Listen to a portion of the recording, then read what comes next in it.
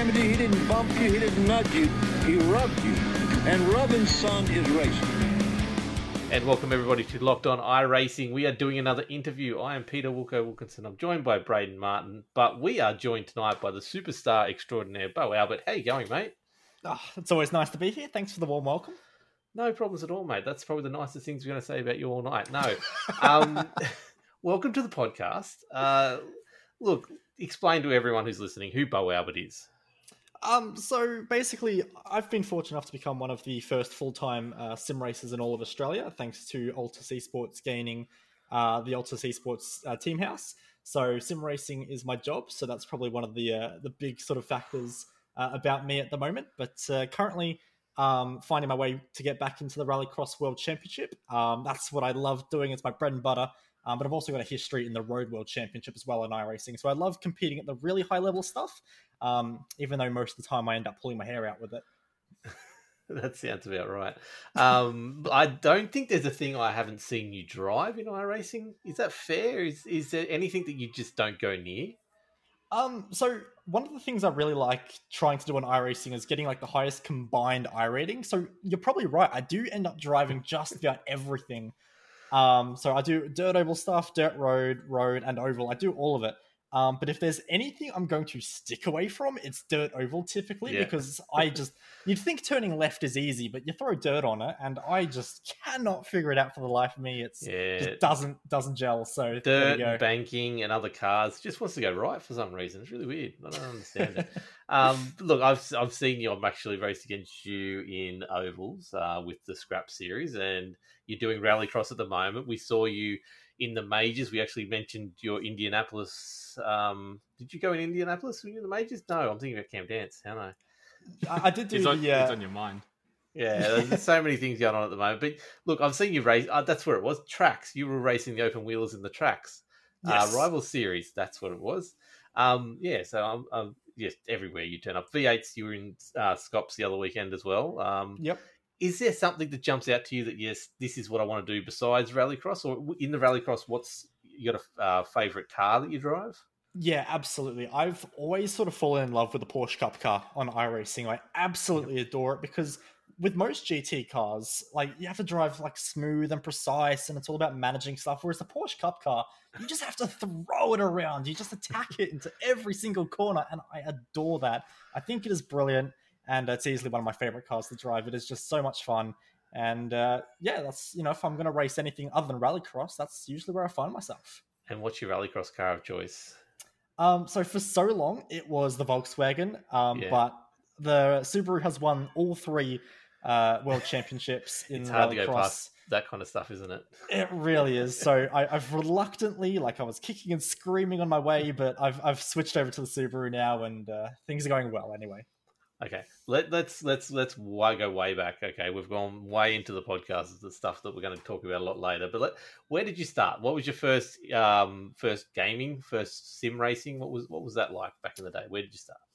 So my sim racing career really started way back on Formula 1 2013 on the PS3. Oh, way back. Way back. Not all the way back, but for me, it feels way back. Yep. And just started out on some local leagues there, playing around in that game before I eventually moved over to Gran Turismo 6. And that was sort of my first taste of not obviously a full simulation, but something a bit more on the realistic side of things. And I loved that. So from that moment on, I started saving up for a computer for iRacing, but obviously computers aren't cheap. So ended up moving over to a PlayStation 4 for a little while and played around on Project Cars just to sort of get a bit closer to the simulation side of things, which was a lot of fun, and I loved that. But over a few years, I finally managed to get the savings all hooked up. And in 2017, I made my way onto iRacing. We had Emily Jones on the podcast recently, who is pretty involved in Gran Turismo, and it's kind of a world that I haven't explored that much since way back in the GT2 and GT3 days. How involved in the Gran Turismo scene did you get? So I really enjoyed it. So I competed at sort of like a national level with just local Australian-based leagues. But in 2015, there was actually quite a large community series that was run by GT Planet, which is an extremely large organization over on the Gran Turismo side of things. And they ran a competition which ended up with 190 other drivers. So at the time, obviously before the like GT Sport World Tours and stuff were a thing, that's what I competed in for a little while, and went relatively well. I'm not going to say I was, dominating or anything. I won the odd race, but yeah, that was a very competitive series, and that was probably the closest I would ever get to going into a GT World Tour or something. Because I think the level of those these days is just astronomically high, and unless you're dedicating almost your entire sim racing journey onto the Gran Turismo platform, it'd be very hard to make it onto. It always blew my mind after talking to Emily, how big the GT scene is. Like I guess I found my way into iRacing, and it's awesome, it's amazing, and it feels like everyone should just be playing this one simulation. But then you've got this whole other side that's obviously got the backing of Sony, and when you have backing of a company like that, there's so much money involved. It was kind of crazy when we delved into that a little bit further. Oh yeah, absolutely. And you also have to remember that Gran Turismo has a partnership, the only partnership at the moment of its kind, with the FIA, obviously one of the biggest motorsport organizations in the world. So, for Gran Turismo to have the backing of someone like that behind you, they've got to be doing something right. Yeah, well, I think you touched on it perfectly before. Your barrier of entry to get into a PC racing sim is that much higher, because you've got to buy a PC that's, a couple of $1,000s, where 100 odd million people have a PS4, and all they've got to really do is pick up Gran Turismo Sport and a $300 Logitech, $400 Logitech wheel, and all of a sudden they're racing, and they can dedicate their whole life to it. So it's such a small barrier to entry. And even with not so much PSVR, but you can get pretty simulated stuff if you get the right setup on PlayStation 4 for a fraction of the price you can on PC. So it's not surprising. I came up through that sort of side of things as well, of the whole Gran Turismo series, but it definitely doesn't have anything on the iRacing for my enjoyment levels. But it's definitely a great breeding ground, and you hear many stories. Like I still remember back in the day when the Australian Post guy won the GT World Matt Series Simmons, from Australia, and all of a sudden he's racing real life cars, and it's such a clear, defined path for certain people. So it's crazy. But now I think iRacing, being in that scene, is definitely getting closer to that, and I think with the NASCAR partnership, that there's things that are going to come out of that, obviously, but hopefully the FIA or someone like that jumps on board as well. But what's the difference? You've obviously driven both, not as seriously on the Gran Turismo, I guess, as what you're in the iRacing, but what do you found the differences between the two? I think the biggest thing really is that Gran Turismo is just a lot more accessible as to drive. So of there's that, it's a little bit easier. It's still on the simulation side of things, but it's a little bit more skewed back to arcade, to the point where, it's not as challenging to drive overall. So that there's still those niches to go fast, but at the same time, if you make a massive mistake, it's not going to punish you quite as hard as iRacing. So things like, damage, obviously in iRacing, if we find ourselves firing into a wall, then that's going to be our race over. Whereas on Gran Turismo, it's just sort of, oh bugger, I've messed that corner up, on we go.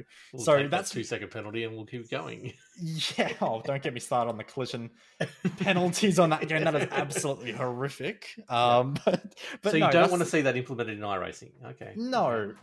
I mean, the slowdowns are bad enough. Yeah. We've had a little bit of a discussion about this before, but how do you see the whole iRating and penalty system in iRacing, since you're right in the world now? Yeah, so I think the iRating kind of thing is not too bad. Obviously it can be abused. You can obviously farm iRacers. Like Braden is right now, yeah, cool. Pretty much.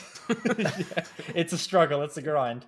But yeah, no, I think the iRating thing isn't too bad. And I like what iRacing have done in terms of special events, how it's now everyone combined who goes into the top splits and everything. I think that's fine.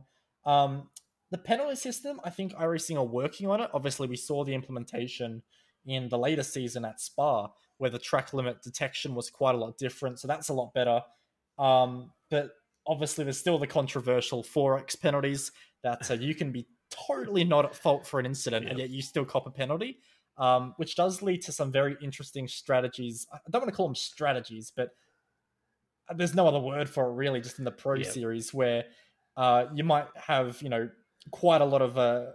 you might not have any penalty points at that point in the season. It's getting late in the season when some people, not to name names, definitely do get the elbows out and are willing to use those penalty points they haven't got yet to give themselves a bit of an advantage later on. So the penalty system does need work, but at the same time, I don't think there's ever going to be a perfect solution for that type of thing. It's funny in the league. I was going to say in the league that we're racing in at the moment, it's quite interesting that same sort of thing's happening where there's a reward for getting a 0x for the race. So, you've got first place 0x and then second place behind them have already got their off track, so they're free to abuse the limits to the most they can. It's made for some really interesting racing, and do you toss up between, do you want to really save those extra 2 points that you're going to get for the 0x or defend a little bit harder, because depending if you manage to hold on to just stay second, you might still end up with the same points as the guy who's currently behind you anyway. So it's led to some interesting battles, that's for sure.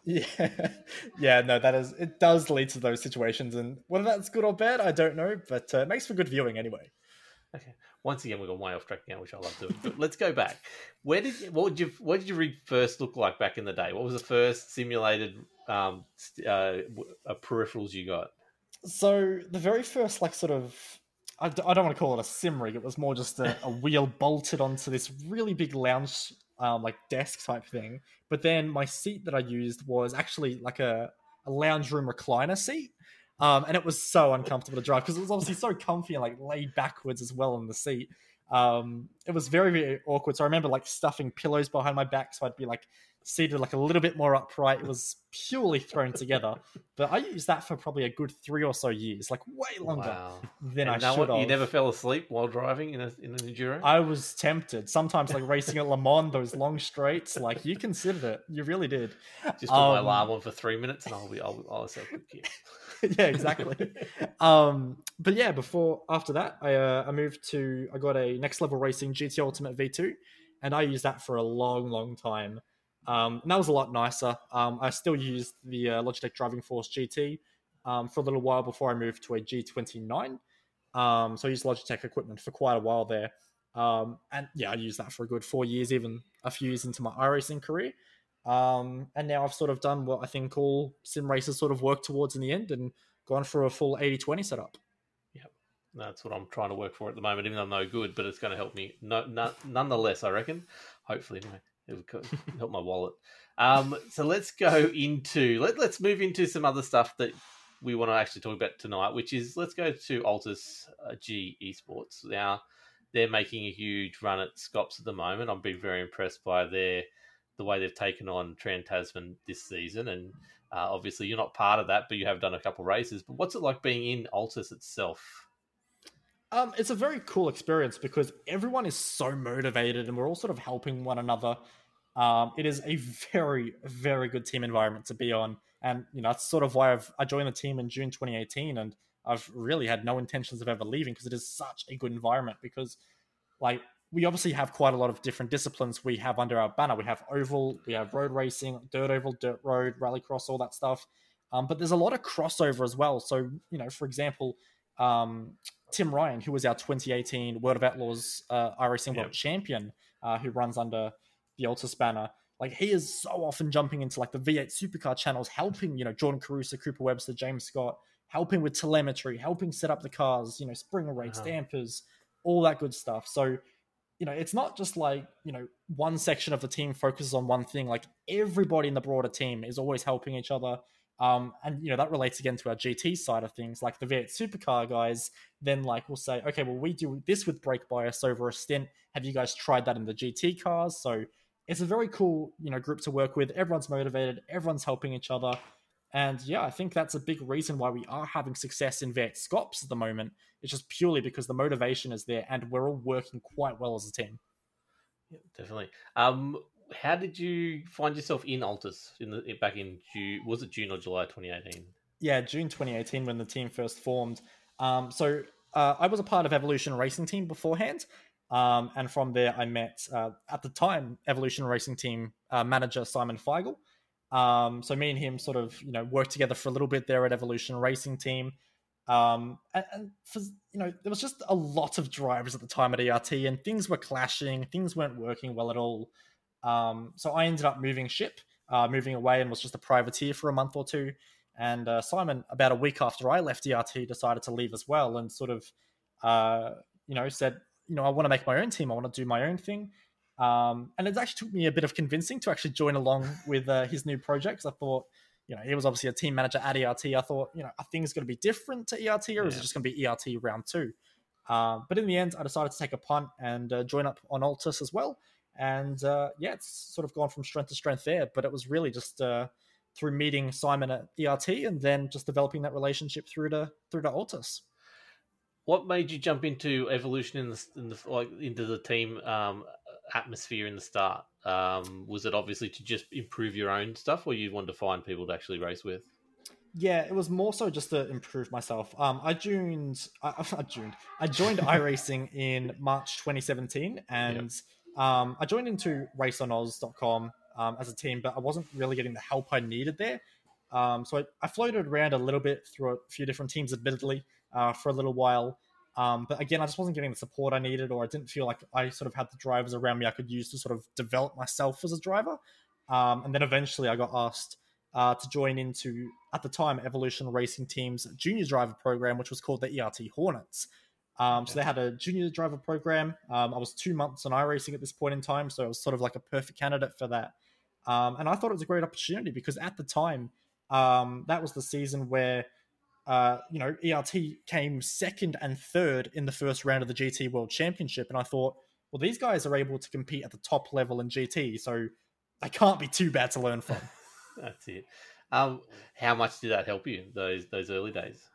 It helped me so much in terms of just driving technique. Like, there was so many little things that I'd been doing on Gran Turismo, Project Cars, F1, all the F1 games from Codemasters at the time that made sort of bad driving habits that didn't work on iRacing. So I remember one of the first sessions I ever did in the team, they were telling me that I needed to trail brake more. And I just turned around and was like, what's trail braking? Like, what is that? So there were so many little things that I wasn't sure what I was doing. And is that where you let the handbrake off slightly as you go around the corner? Is that? I think so. It's when you drop the clutch or something. I'm not sure. No. So they taught me so many little details that I would have never learnt on my own, and that was exactly what I was looking for. Is what are the top guys doing that are just totally going over my head at that point in time? So fuel saving techniques, race strategy, braking, throttle techniques. It was really, really good, and I definitely think if I didn't make that step to join ERT at that time, I wouldn't be where I am today. Yeah. And when did you jump straight into did you say, I have to do rallycross from the start as well? Or was that something you got into on your own accord? Yeah. So when rallycross first came out, I did do a little bit of it. I sort of just dabbled in the odd race or two, but then I sort of went off to focus on my GT efforts for a good year and a half or so, and I totally forgot rallycross existed. And iRace members do, I think. Yeah, I know, it's so unfortunate. So yeah, ended up coming back to rallycross about early 2019, and that's when I sort of realized that I'm actually not, too bad at rallycross, and I should, probably stick with it a bit more.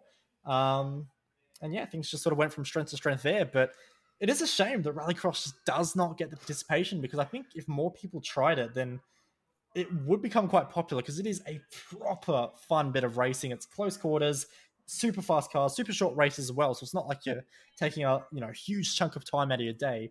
I think it's the perfect formula for racing almost. It's so high excitement, but it just doesn't gel with the Australian community, at least. I was going to say, is there anything specific you think that stirs people away? Is it like a bit of a fear factor, or not quite understanding it, or maybe like when you first jump in, is it quite difficult the first few times, so people try it and then go, well, this is not for me? Or what do you think? Yeah, potentially it is that last little part where it is quite difficult to sort of get your head around at first, because you do have to drive the cars very, very strangely, in the fact that we're always driving in quite high gears. We're almost always using throttle management. And also, I think a lot of people sort of take the Ken Block approach a little bit too far when it comes to rallycross. So they enter a corner and just rip the handbrake for a good 3 seconds and wonder why the lap time isn't there. So it probably is a bit of a driving technique thing why it isn't more popular. But then, I'll often see the odd driver pop in, for 1 or 2 races, slowly get the hang of it, and they're just hooked. They just stay around for a few months at a time. So Yeah, it would be cool. I try and do like little video tutorials as often as I can to sort of explain the basics of Rallycross to sort of get it that little bit more popular, but hasn't quite had the effect that I'd like because we're still getting relatively low participation, but is what it is. I like that they've changed so it was C was the highest class. They've now made the B licensed tier, which means they're working on it. You can see that there's a progression they're trying to get there. They're adding more tracks in, and they've added the light versions of the cars, which is also really good. But it definitely would have to be something to do with you got to use your brake more to turn that car in and manage that brake, which is something that especially road drivers don't get, and oval drivers. There's a brake. What are you talking about? Don't need any of that. No, that's it. The ones I've found is when I've been with 5 people in the race, and you get taken out first jump, and the jumps are definitely something that can scare people away, because if you don't get them right, you're out. Yeah. But it is a lot more forgiving, I've found, with the X's. So you can really do some side bumping and get away with a 0x all the way around the track, which is something a bit different, which is good. But I wish it would get better. Any suggestions for iRacing since we've got you here? Well, it's actually funny you mentioned the whole license progression thing, because I actually don't think that was the best thing imaginable for the Rallycross community, just from the perspective of it's now spread out more series. So, we sort of don't get any races at all in the B class licenses. I don't think I've done more than 2 races this year, which is a shame because I adore Rallycross.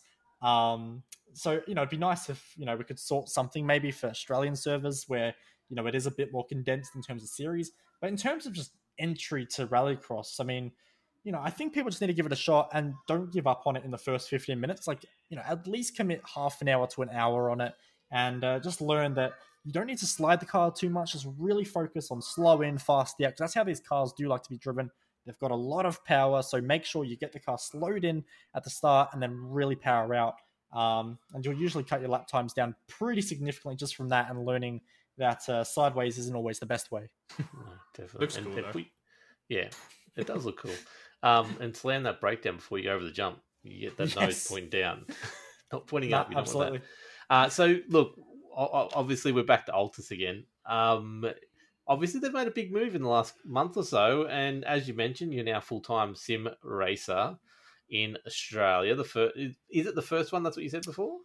So it's the first gaming house in Australia. Yeah. I believe there might be 1 or 2 other drivers who are full-time, but I don't know how publicly they've made that they are only doing sim racing. So what's it like living in the Altus G e-house, Altus G house, Logitech house? My God, words. No, it's very, very cool. Of course, at the moment, there's only 2 sims set up because we're still waiting on our next 2 housemates to be announced, which I absolutely cannot get into. Yes, you can. 100%. Let's go now. No one listens, we promise.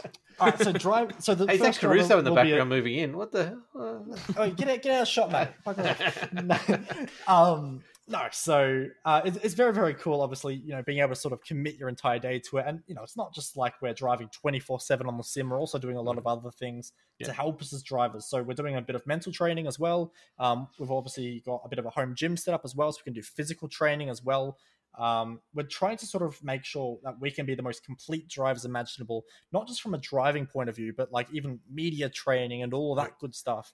So it is very, very exciting. We're doing a lot of cool things. But right now, in terms of a day-to-day, I think we're really just sort of finding our feet right now. Make sure you stay tuned to all the Altus socials, because we've got some very cool announcements coming soon about exactly what we'll be doing on a day-to-day basis, and some additions to the sim house as well. And when are you starting the cooking streams? Cooking streams won't be taking place for me, at least, because I should not be within 15 meters of an oven. That's why there should be a cooking stream, exactly for that reason. If there was a cooking stream, there'd be no more Altus house. Tonight? No, it would honestly not go well. So I've really limited myself to just pastas and just like 2-minute noodles. Anything else, I will cause a fire. Okay, it's like the Simpsons episode. Like he's cooking for Mr. Burns, and everything just catches on fire. Pours milk in the cereal, catches on fire. Yeah, literally. So we've gone through a fair bit of what Altus is trying to do there. Okay, so we'll start with the mental side of things. Like, how we've talked to a lot of people in the past. Mental side of sim racing is huge. How big is that for you, though? How are you preparing for yourself for races mentally? Mentally, it's really, really difficult. And I think a lot of people probably underestimate just how important it is to actually racing, being able to sort of keep your head, when you've got a car right on your gearbox that is actually faster over the race and you have 20 laps to defend and hold it off for the race win. It is a very, very mentally challenging sport. So one of the big things I've really sort of focused on, I get a little bit of rubbish for it at the best of times, but one of the biggest helps I've honestly found is meditation before a race. So I'll spend, sometimes 15 to 20 minutes before one of my world championship qualifier races, just sort of, with an app, headphones in my ear, just sort of getting myself as calm, cool, and collected as I can, make myself nice and zen. Just make sure I'm focusing on my breathing as well. That is one of the big things I've worked on. But again, I've also looked into the psychology of, sports people and working out exactly what makes them tick. How do they block out distractions? There's a lot of little things like that. I've been looking into all the podcasts and stuff. I've been on reading a lot of audiobooks or listening to a lot of audiobooks, which are a great, great help. And also just general sort of mental health advice as well, just to sort of keep your head as clear as possible. Because like I said at the start, this sport is so mentally challenging that if you can be mentally prepared for anything and the driver you're up against isn't, it's almost the race victory already in your hands. Yeah, we've just talked. Oh, go, bro. I was going to say, I think when you're competing at the top level, the disparity between physical skills is so small. So any slight little 5%, 10% edge you can get in another area that other people might not necessarily be tapping into is actually quite big. Yeah, absolutely. Also, small mistakes at that level can be the difference between a loss and a win. And we talked about it with the V's a few times this season. When Red Mist comes in and you just lose your brain and you make a silly mistake, that's your race over. So if you can avoid that, you be more consistent for starters, but you get those few extra places and wins that you never would have got before. You got any tactics that you use during a race if you do start finding yourself going mentally? So really it's just sort of making sure I'm breathing. So I'm always trying to take note of two different things: is how my breathing rate is. I'll always have a smartwatch on me, so I can just quickly on a straight check my heart rate and see how I'm actually how my heart rate is and how my breathing pattern is. And the second thing I'll always focus on as well is that I'm not death gripping the wheel, because that is another sign that I am feeling stressed. So if I do that, I need to make sure I focus on my breathing for a few laps. I will honestly forget about my driving for a lap or two, and I might lose 3 to 4 tenths a lap just on driving performance, but I'll focus on my breathing just to sort of get myself back into that rhythm. So death gripping the wheel obviously is a big sign that I'm stressed and I need to sort of control myself a little bit more. Then obviously watching my breathing rate as well. So obviously mid-race, it's a little bit difficult to do all of that. So that's why I try and do a lot of my mental preparation before the race, just to make sure that I don't get into that position in the first place. Yeah, definitely. So the physical side of things. So you've got, as you talked about, the gym in the house. How important is that side of it? Especially, is that a more important for enduros, or just keeping your mind? Also, another way to keep your mind alert the whole way through is if your body's in peak performance. Yeah, it's sort of the second part there, because obviously, the more fitter you are in terms of a cardio and also a physical strength point of view, you can have a lower resting heart rate. You're going to be a bit calmer in these situations. And obviously, you'll be able to deliver blood flow to the working muscles a lot easier as well. So you're not getting cramps, so you're not, getting fatigued as much during a race run. Obviously, in Rallycross, the races are 10 minutes, so it's really not a huge factor in terms of fatigue. But obviously, the stress levels are quite high from a sprint format. But then, obviously, I do still quite like my GT racing, so that's where the fatigue factor does come in, because obviously at Altus, we do push ourselves quite a lot, and it's not uncommon for us to be going 4 or 5 hours in a row. And at a top split level, you can't really afford to pace yourself. It's got to be flat out. So being in that good physical shape is very, very important. And obviously, just to name two other drivers off the top of my head right now, Cooper Webster and Jordan Caruso, they do real world racing as well. So, being able to train here at the, in any gym facilities or even at the Altus house, if they were to come over, they're able to really help themselves out for the real world as well as their sim racing. So have you got sort of workout patterns from them, or you've got someone outside, like a personal trainer, helping you with that kind of stuff? So we're pretty lucky. So obviously Simon's family does live here, and his partner is actually a qualified personal trainer. So that makes life very, very easy on us. Definitely does. And how have you found a change? How long you've been working with her as a personal trainer? So we've been at the house for about 4 or 5 weeks now. So it has been a little while. And obviously, it does take time for a few little patterns to sort of come in, but I have felt a lot better so far, being able to train, physically as well, just to sort of make sure that we're covering all aspects of our driving. So, there's nothing too noticeable just yet, but I'm sure over the years, or even over the months, that there will be big benefits to doing that. Yeah, definitely. So someone comes to you and says, "We've got a house. We want you to live in our house. It's going to be built for you to be the best racing person that you can possibly be." Like, how did you take that news? It was very, very odd to get my head around at first. It was December 2020 when Simon first gave me the call and was like, "Hey, this is a possibility that this could be happening down the line," and it was a big shock at first because nothing like this had been spoken about before. It was totally out of the blue. So to get that phone call was very, very confusing. And then obviously over the next few months, I was messaging Simon like every day, just like, "Hey, any news? Like, what's going on? Tell me." And then it wasn't really until probably May or so where we really sort of got it finalized and we're able to make it a bit of a reality. So it's been a rushy, sort of few months, but obviously we're still building the house. We're still getting everything finalized for the rest of our drivers to come in as well. So still a bit of work to go, but so far it's been really, really cool. And like I said, big shock to the system when I first got that news.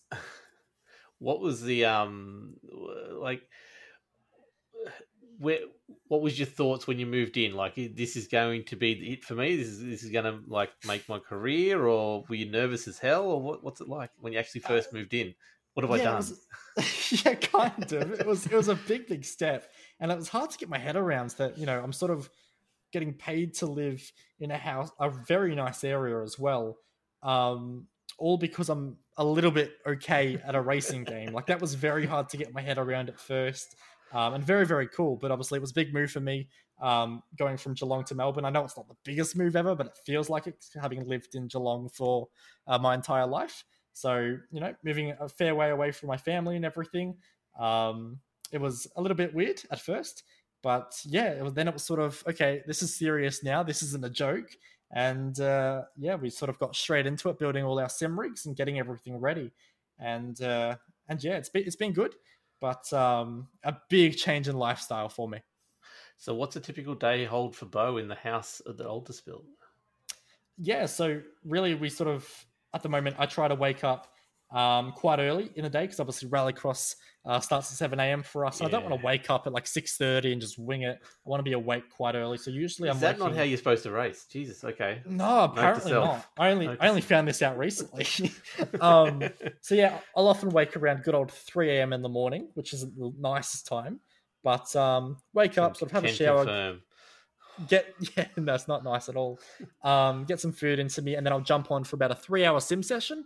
Try and aim for a certain lap target. In Rallycross, I'll usually aim for around 125 laps. And then I'll head off, have some lunch, do some physical training, do some mental training as well, do some meditation and everything I need to do. Have a few fun and games for a few hours, just sort of get myself away from racing for an hour or two. And then come back on for an afternoon session for another 125 laps or so.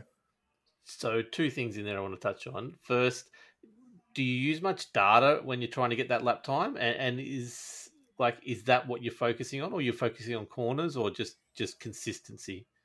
Yeah, so we do spend a lot of time both in the Virtual Racing School telemetry logger and also Motec. So I use Virtual Racing School a lot for driving technique. So looking against my teammates, seeing brake traces, throttle traces, gears and everything, making sure we're getting the most out of each other. And in Rallycross, it's very nice because me and my teammate, Luis Nunez, we're both very, very evenly matched, but how we achieve our lap speed is totally different. So we're always going through telemetry, looking for the weak spots against one another, where we can both improve.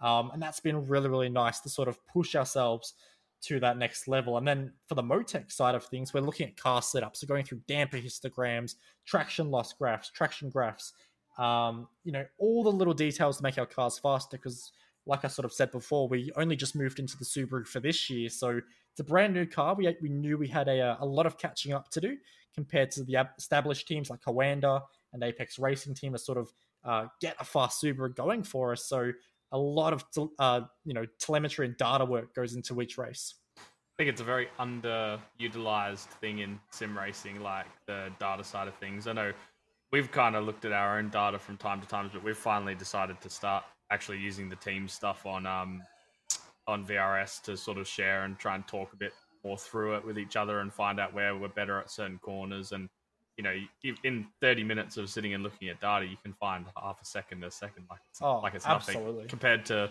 trying to run around and do laps for an hour and a half by yourself and not get anywhere. So, yeah, massive. Yeah, well, it even helps with consistency where I can see where he's braking, where I was going in faster, and I thought I was going faster, but I was actually a lot more out of control. So definitely, that's why I was interested to see the data side of things for you guys. The second part of that would be, what do you do in that free time? What is it that takes you away from racing? What do you get into? It's very hard to distract myself from racing, I have to say. I'm a little bit of a sort of one-mind guy, so honestly, in that 2 to 3 hours that I sort of have a break, I usually find myself playing on a controller with like the Dirt Rally games or something. Just I end up back on racing, which is bad. Yep. But when I can pull myself away, I love like the action sort of like storyline-based games, like Life is Strange, like the Telltale games. They're very, very cool. The classic Grand Theft Auto 5s and everything. Saints Row is a brilliant game as well. It's absolute lunacy. So yeah, sometimes that is good just to pull yourself away from racing. But yeah, I've got to say, if I were to like split my like Steam playtime up, I reckon it'd be at least 90% racing. I'm definitely one-track minded, but a break's always good. To see some GTA 5 roleplay streams, being the world's fastest GTA driver, or look, I can try and make that happen. We'll see how we go. There it is. You heard it here first, everyone. So let's move on to the Rallycross, the World Championship bid that you've got going at the moment. You've given up everything. You're not doing anything but Rallycross. How's it going so far? It is going very well. So we're currently 2 rounds down into the Pro Qualifiers. I'm trying to get my way back into the World Championship. I did make it last year. I didn't get in the top 10, sadly, just due to missing a round or two. So trying to make it back into the championship this year. And actually just last week, we had round 2, which was a 6.8k soft in top split, so strength of field.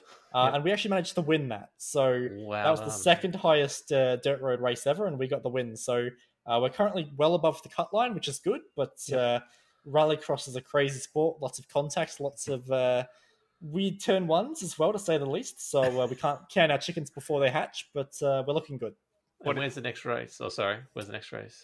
So the next race is going to be at Brands Hatch, which is a brand new circuit. We've never done any races or Rallycross races at a high level there. So this is sort of a big experience for us. So that's why I'm really sort of being super strict with my lap counts every day, getting the practice in, because for everyone, it's a big unknown for us. Like no one's really done an event here. So lots of efforts going in. I'm not looking forward to it. I think it is an absolutely garbage track, to keep it PG friendly. If you don't want my PG friendly opinion, get the bleeps ready. But I'm looking to sort of just bank points next round to go on to round 4, which is a track I absolutely love and I go very strong at, which is Lunkbarn and Hell. It's a very good circuit for me. So round 3, bank points, and then move on to round 4, really. How does the qualifying system work for the World Championships? What's the cutoff point and how do you get in? Yeah, so races are held for us in Australia in the AEST time zone at 7 a.m. on Thursday mornings. So it's basically just one race for the week. So that series only has one race. So it's not like you get multiple chances through the week to score points. You just get one shot at it and that's it. And yeah, it just sort of works like a normal iRacing official where the strength of field sort of determines the points. Points go into the series. And how it will be this year is, at the moment, it's confirmed as at least 18 drivers in the top 18 in the standings will get their World Championship license. But there's rumors that Coanda actually aren't going to be returning next year, which is a bit of a shock to the system. Hasn't been confirmed yet, but we could move up to the top 20 in the series who will get their World Championship license. That's it. That's pretty cool. We had an interview with Alex Bergeron the other day. How is he going in the World Championships? He said he didn't even realize they were starting until about half an hour before the first race. That sounds like Alex Bergeron, to be honest. Yeah. No, he's doing very well. So he's actually above the cutoff at the moment as well. So I believe he's come runner-up in third split twice now. So he's getting the I rating up. So we might see him in second split soon. But yeah, he's banking points. He's doing very well as well. So that'd be good to see him in the Rallycross World Championship. Obviously, we all know his dirt oval credentials, but needs to prove his dirt road. Yes, definitely does. Now, are we seeing much of a mix this year in the qualifiers in cars, or everyone's just going to Subaru? Yeah, so I think overall we are seeing mostly Subaru domination. I think everyone sort of gave up on the VW and the Ford at the moment, just because Rallycross, the issue with the other cars is purely just that they have such a short wheelbase that they don't have the same amount of traction on a fresh track when there's lots of dirt on the circuit. And obviously that means the Subarus will typically out-qualify towards the front every single time compared to the VW and Ford. And because the races are so short, there's just not enough time on a worn track for the VW and Ford to make up the time lost that they lose in qualifying positions. So we sort of all use the Subaru just because we can qualify well, we can get up the front of the field nice and easily, and just defend for the rest of the race from the other cars. So I think last week at Atlanta, there wasn't a single car that wasn't a Subaru in top split. So it's very one-sided. That is a shame. What do you expect from iRacing going forward? Do you expect more tracks that they're going to drop soon? Because they've obviously this year they started making up tracks, which has been quite interesting. Yeah, they have. They've started doing a lot of different things. I believe Sonoma, which came out in 2018, was also a fantasy track. Yeah, so I don't know how to feel about that. I'd rather the real world stuff. Yeah. But you know, they've got to do what they've got to do. Although I do believe they have Knock Hill Raceway, which will be coming out very, very soon, and that has a rallycross circuit. So we're crossing fingers that they haven't just scanned the tarmac track; they've scanned the rallycross as well, which would be cool to see. But yeah, rallycross definitely gets probably the least content of any of the categories. So, you know, if we get one track a year, we usually count ourselves pretty lucky, unfortunately. So how do you handle the Joker lap situation? Like, do you usually have a plan going into it straight away, or do you just play it as it comes along? So yeah, we obviously have a rough game plan that we want to follow, but obviously things get mixed up very, very quickly. So I actually have a spotter in my ears, a bit like you would in NASCAR. Who's sort of keeping an eye on everyone's Joker strategies, knowing if, you know, we have to react to anyone to cut them off, or if we, you know, should really just go totally opposite to the rest of the field. So he's really I have full faith in my spotters. I just trust them 100% to make the right calls because I'm very lucky to have an ex-World Championship driver as my spotter. So I know he's got the experience. I trust his judgment calls. That's gone very well for us so far this season. But typically if it's a shortcut, because obviously in the Joker lap situations, you sometimes have a shortcut, you sometimes have a longer version of the lap. If it's a longer version of the lap, we like to take it as late as possible, just purely so we can get the gap to the cars behind us naturally, and then take our long lap at the end. So we don't, because if you take the long version of the lap on the first lap, you'll obviously come out in traffic. So we want to avoid that as much as possible. And then for a shortcut, it's vice versa. If you find yourself in the race lead, you'll usually take it as soon as possible, sort of make sure you can't get overcut by anyone. And then if you find yourself at the back of the pack with a shortcut Joker, you usually take it as late as possible. So you have that clean air after everyone else is jokered, and I can use that to get a bit more margin back. How much difference does that make to the map, to the race if you do get that all wrong? A massive difference, because obviously, like I said, these races only go for about 7 to 8 minutes max. So if you find yourself stuck behind a car for 3 or 4 laps, that's 40% of the race you find yourself stuck behind someone. So getting that right, getting yourself into clean air, which is what we're all really trying to do, is get ourselves our own little space on track to hit our lap times that we want. That is a massive, massive deal. So there has been so many races, and I'm not going to spoil any real-world results for anyone, but if anyone saw the real-world round 1 of the FIA World Rallycross Championship, that should prove just how important the Joker strategy is, because that totally turns that race on its head, and it's the same for us. It can make or break a race every single time. So, have you done any real life racing? I would absolutely love to, but sadly, just the finances were never there for me. I remember obviously growing up, I was always begging my mum, just can we please do a little bit of go karting? Can I get a go kart or something? But the finances were never there. So when I was sort of younger on the PlayStation 3 doing Gran Turismo 6, I really sort of was pushing myself quite a lot on there to get into the GT Academy program that they had, which obviously. We touched on a bit earlier with Matt Simmons winning that and getting a full drive in the Blancpain GT series in a factory-backed Nissan. So that was sort of the route that I thought could have been an opportunity. But then before I really sort of got really serious into Gran Turismo and started getting quite competitive, that program sadly sort of fell apart a little bit. And there's been a few on iRacing that have sort of given that opportunity, but nothing that I feel I could have probably won in terms of just like the car track categories or anything. So haven't found myself on a real world track yet, but I would love to one day. Absolutely. I was going to say, we've seen some drivers, I think like Jackson Susan Harlow and a few of those guys have done some testing in the V8. I think was it Brad Jones or was one of the Brad Jones Racing at Winton, I believe. Yeah, so still hope there might come up. You might find yourself in a rallycross car one day. Oh, that would be so cool. I would love that. So if anyone here's watching this, hit me up. That's it. We've seen the Altus make the jump into the real world sooner or later. You just mark my words, it'll happen. So we haven't even touched your streaming, like content creating and things like that. Explain to us what you do. Yep. So for a little while there, I sort of focused mainly on YouTube.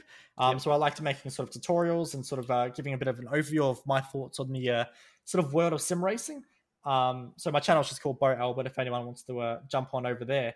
So I want to get back into doing a bit more YouTube soon, but obviously it's a big time commitment to, do all the editing and, recording the footage. So I found myself doing a lot more streaming lately.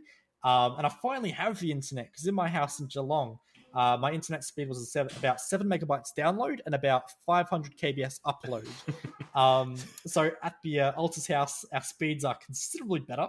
So in the last, sort of 5 weeks, I've been able to get back into streaming, and we've had some good success there as well over at twitch.tv/Bo Albert.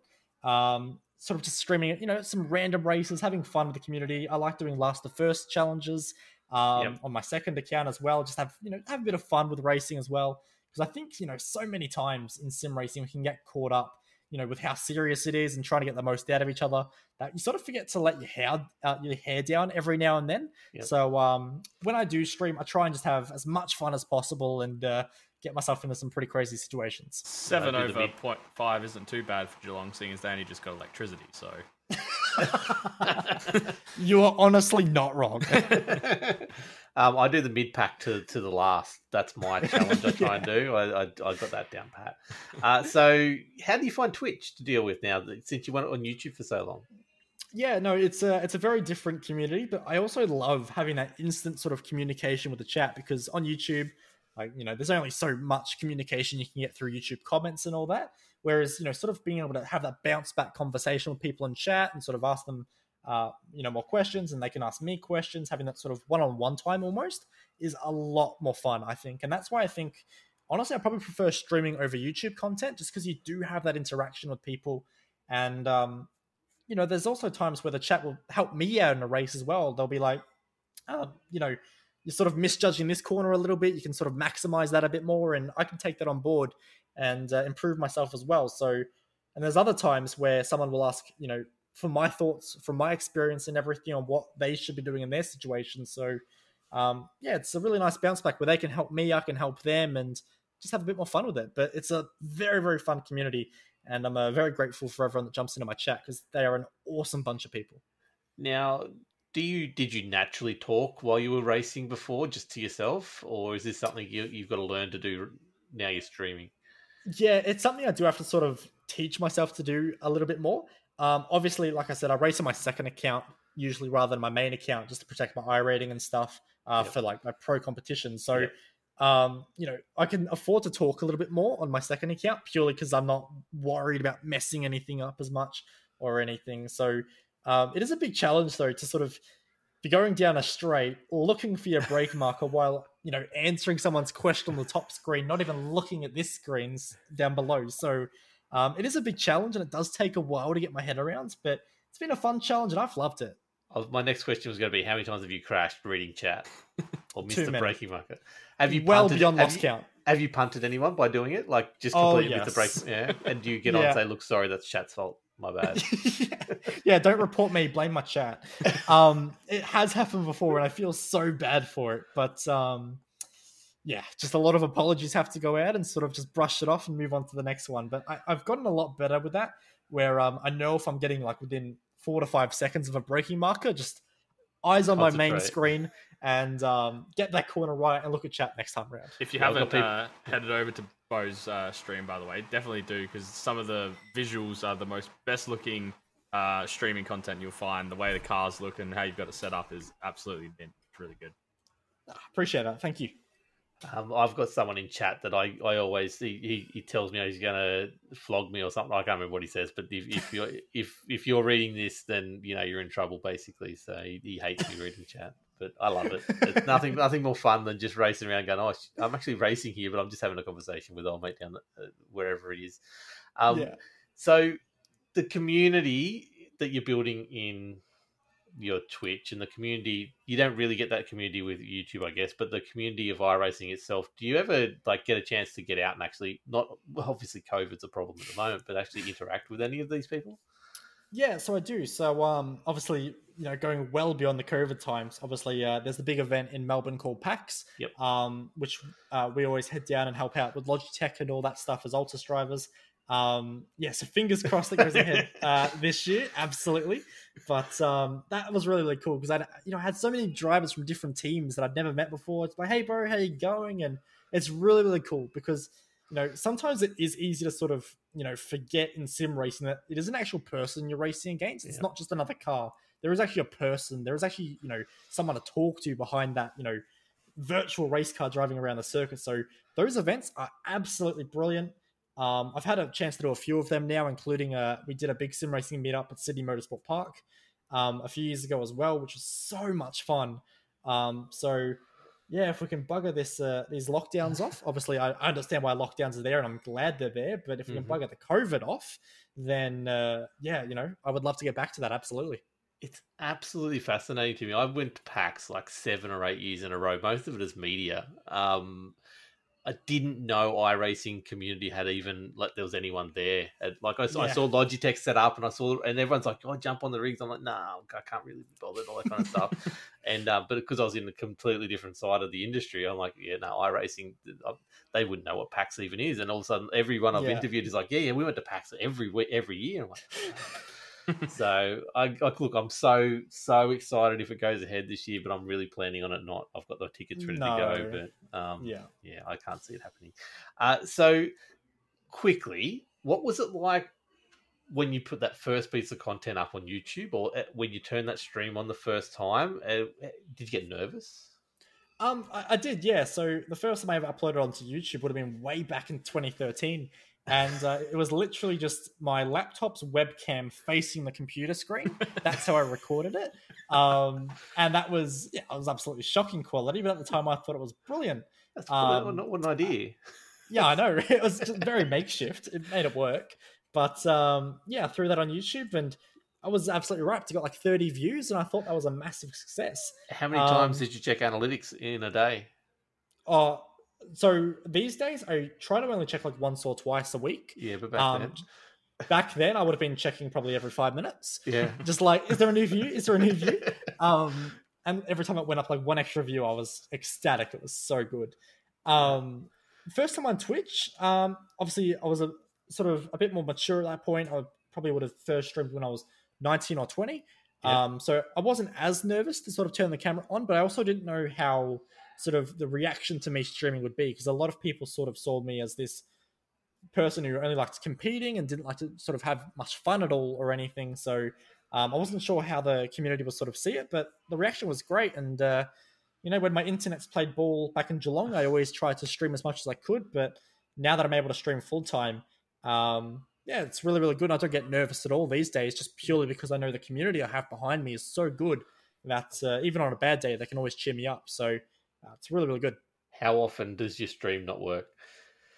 Every second day. I'm glad. I'm so Nice glad and it's not straight just answer.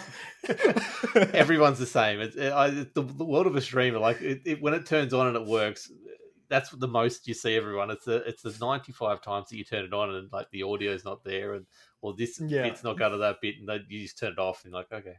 People don't see that kind of stuff. Every time I turn Streamlabs on, because I use Streamlabs to do all my streaming, my camera's in a completely different position. I'm like, how did you get over there? What are you doing? Come back. It's just ridiculous. But that's the joys of the job, I guess. How many webcams have you got? Just out of interest. So I've got 3 that I have. I tend to only use one, but I do have... So I've got a main camera that's a DSLR camera that I use. So obviously it's fairly good quality. But then I also have Logitech C922 cameras as well. And I just try to mix those camera views up a little bit. So I've got one sort of showing off my pedal cam, sort of like they do in the V8 supercars, showing off my footwork. And then another I usually try and have quite far away is like a full sort of sim rig look, basically. So obviously my DSLR camera looks at my face and my wheel work. My second camera looks at my pedals. But then the third one's just like, what's happening in the room, basically, type thing. Yeah. And how long does it take for you to set up that? Or are you one of those people who's always tinkering with the setup? Yeah, I am usually always tinkering. I think I've changed in the last 5 weeks. I've changed my camera positioning about 4 different times, which isn't good. But yeah, when I get something how I like it, I can usually keep it there for a long time without tinkering. So I think I've had my stream overlays the same for about 1.5 years now. And I always want to change it. I'm like, I want to change it. I want to try this or that. But I try and keep it the same as much as I can just for consistency. No problems. Can we quickly touch on what is this rig that you're sitting in right now? What have you got in front of you? Name everything, because there's about 1 million different things I can see right now. Yeah, no, it's a very busy sim rig. So the actual rig itself is a Hybrid Racing Simulations P2Z. Very, very nice chassis. A little bit expensive, but there's a reason for that. It's brilliant quality and very much overkill, but I love that. So I have a Jinx shifter beside me, so the full brake bias and anti-roll bar controls as well. Very pretty. Jinx, if you're listening, we're happy to take sponsorships right now. Okay. Yeah, absolutely. And if they don't want to sponsor you, maybe Huiskenveld will with their beautiful handbrake. Obviously, being in Rallycross, I do need a handbrake. How important is the handbrake? Because I get differing opinions. Some people just say, no, you don't need it except for maybe one track at Phoenix or one corner at Phoenix or something like that. Other people say, yeah, it's a must. How important is it in Rallycross? It depends on who you ask. Once again, even in the World Championship, there's difference of opinion. For me, I do use it a little bit. Like, there's definitely tracks I don't touch it at all. Brands Hatch, which we're heading to this week, I don't use it at all. I would say there's probably 3 tracks I use it at quite consistently. But then the world champion of last year, Johan Huff, didn't use the handbrake at all. But then his teammate, who obviously they work together quite a lot, did use the handbrake. So there's just massive difference of opinion. It's all personal preference and driving style. So really does depend on who you ask. So no help for you, Peter. No, none at all. We both have the Husky pedals now and the HRS faceplate, so we are halfway. We can just say we're sponsored by them. It's all good. We'll just chuck the sticker up. I think I'm sponsoring them at this point. Yeah, that's about it. So yeah, let's go back to the handbrake. So next, what else is there? Yep. So I use a Hybrid Racing Simulations Momo Mod 27C Pro SLI wheel rim. Try saying that 3 times fast. It's a very nice bit of kit. But I am looking to upgrade soon to a Cube Controls GTX wheel. In terms of the wheelbase, I use a Virtual Racing School Direct Force Pro, and I've also got the Direct Force pedals as well, which are just an insane bit of kit. I cannot recommend them enough. I went from them over Huiskenveld Ultimates, and these pedals just blew me away. They are fantastic. And then, so for the rest of my setup, really, I use a 49-inch ultra-wide screen, so very, very nice. For those that are going to ask the inevitable question, do I prefer it over triples? I actually do, just purely from the performance standpoint, obviously, because you only have to render one screen compared to the 3. And I don't feel like I lose much visibility, so that's a big plus for me. And then the rest of my peripherals are all Logitech gaming stuff. So I've got a G915 keyboard, a G903 mouse, and I use a Pro X headset. How surprising. Logitech, all the other gear. That's I wouldn't have guessed it, hey? No idea. So what's your most important piece on that rig? What do you use? I would say the pedals. I think if you have a limited budget and you sort of need to do everything on a budget, but you can afford to buy one item that you can, go a slightly higher quality product, I would never skimp on pedals. I think they are the single most important bit of equipment you can ever have. So yeah, I would always take a good set of pedals over a good wheelbase, because how you're able to trail brake the car, how you get on the throttle, that makes so much difference to your lap time. Whereas there's only so many different ways you can turn a car into a corner with a steering wheel. So I think that's the biggest thing I've learned, probably just from when I started racing, is like so much of how you turn is actually with your feet. Like how you get the car to rotate or those kind of things, you actually do it with your feet, not even the steering wheel. So that's definitely something I think a lot of people don't even realize. They think it's all about the steering wheel. Yeah, no, So absolutely. We've taken you away for an hour. That's probably long enough, to be honest. Where can people find you for the next cooking stream that you're going to do, or / Grand Theft Auto 5 role-playing stream? Where can people find you? Give us all the places, everything.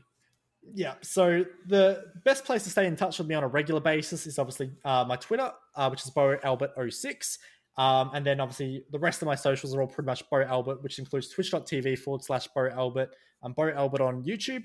And I'm also Bo Albert Sim Racing on Facebook as well. I like to keep all the updates there. So it'd be awesome if you could jump on into one of my latest streams and just say g'day. I'm always welcome to say, we'll ask how you are, and obviously we'll have a chat as well. And feel free to fire any questions at me as well. So always happy to communicate with everyone there. So look forward to seeing some people from the podcast over there soon. Hopefully. Pete will be over there trying to work out how he can get a top 10 this season in his league. So. He'll be how to finish a race that's all I'm after. So look, we'll quickly let Braden do his shout outs, let me do my shout outs. We'll shout out to our sponsors and then we'll wrap this up. So Braden, where can people find you, mate? Yeah, so streaming here and there over at twitch.tv/the1dwade. And if you want to hear me talking about anything else, probably Olympics at the moment, it's going to be mostly over on Twitter at Braden Talks. Find us at Locked On Lads on Facebook, Locked On Lads on Twitch, Locked On Lads YT on YouTube, which is where this podcast will go up, besides our actual podcast RSS feed. If you haven't subscribed to that, just look up Locked On iRacing on any of your podcast apps of choice. You will find it, and then subscribe. Give us a review. There's a couple new reviews come through. I'd like to thank all those people who've done that, and the ratings we give about 4.8, 4.9 at the moment out of 5, which is really good. So thank you to everyone who's taken that time. Just helps us get the word out there. LockedOnLads.com/Discord. We do not have an Olympics channel in there. There is nothing being talked about in there. You can join though. We there's a lot of activity in that channel. I don't know what it's about. I don't go in there. But thank you to a few people like CD Simtography, which is Clayton Davies' photography business. Go check that out on Facebook, CD Simtography. Also, brand new one, Brewster Coffee, which is BREWSTR.coffee. Apparently, you can find the best coffee in your local area all around the world, which is a pretty cool little website. And hopefully, I'm going to just say it anyway, 24/7 Race Control. Thank you for your help as well. But, Bo, you've been an absolute legend tonight, mate. Thank you so much. We'll get you on again sometime soon, hopefully, especially when these new announcements come out. We'd love to chat to a few people from Altus at some stage when these announcements come, so we can get it onto our news and results podcast, but we'll talk to you about that later. But thank you, mate, and good luck with the Rallycross World Championship. Yeah. Cheers, boys. Appreciate it. Yeah, you going to win this thing or what? Oh, I'm going to win it so easily. Okay, so when you win, we'll get you on, and we'll just do the congratulatory thing now, like well done on your win, and just get pre-recorded to be fine. Nothing could go wrong with that. Nah. Thank you so much, mate. Good luck, and we'll talk to you soon. Cheers, guys. All the best.